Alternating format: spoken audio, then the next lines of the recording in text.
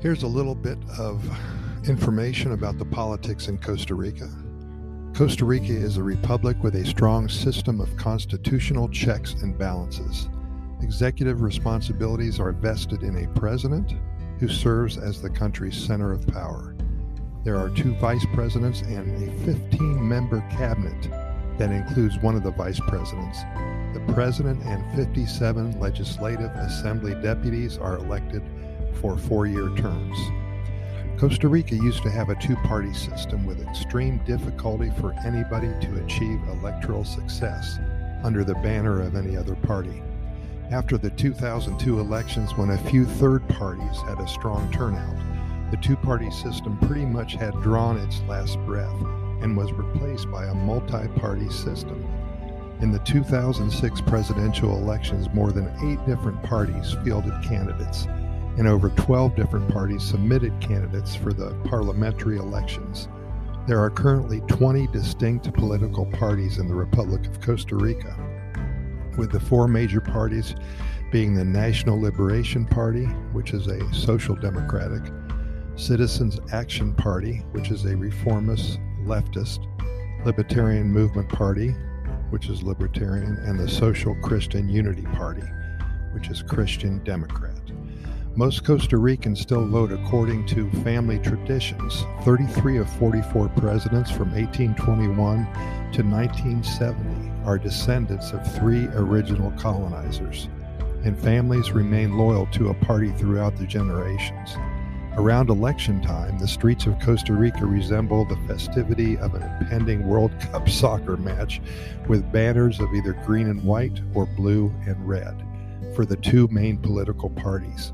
The ambiance is festive, consistent with the playful and open spirit with which the Costa Rican people embrace their unique and beloved republic.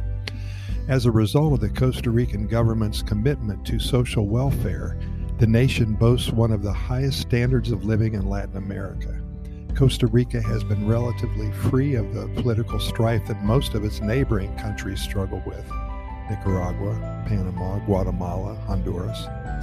With an outstanding record for respecting human rights, Costa Rica has maintained a strong democratic tradition since the Civil War in 1948 until present day.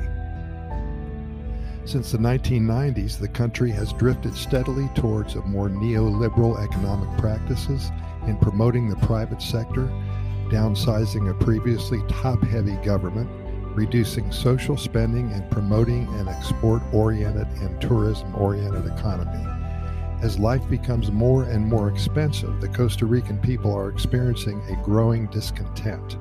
The burden of sustaining both a growing economy and maintaining social standards at acceptable levels is creating tension in the social fabric. In 2004, numerous high-profile corruption scandals tore through the highest levels of the Costa Rican political landscape. 2 former presidents were arrested on corruption charges, with a 3rd former president refusing to return to the country to face questioning. With faith in elected leadership at an all-time low, the Costa Rican people called for change in 2006, re-electing former president and recipient of the Nobel Prize for Peace in 1987, Oscar Arias Sanchez, pinning hopes on Don Oscar to reinvigorate the public trust and guide the nation once again towards prosperity and serious stability. As always, we thank you so much for listening, and we invite you to listen to our other 500 episodes of our Costa Rica Pura Vida Lifestyle podcast series. We do this simply to spread the good news about one of the happiest countries on the planet. We cover all topics about Costa Rica. We keep them short because we know you're busy and we respect your time. We can be found on all major podcast venues: iHeartRadio, Spotify, Anchor, Radio FM, Apple and Google podcast platforms, and so many more. I've also added a link to our Costa Rica Immigration and Moving Experts website. If you're considering a move to Costa Rica and are interested in acquiring legal status for you alone or for you and your family, we have over 20 years of experience helping individuals and families make the move to this amazing country. Thanks again. We'll see you here tomorrow. And keep in mind that we do present these podcast episodes to you 7 days a week. We never try to miss a day only because there's so much good news coming out of Costa Rica and so many things to talk about that we simply want to share them with you immediately. Pura Vida, thanks for listening, and we will see you tomorrow.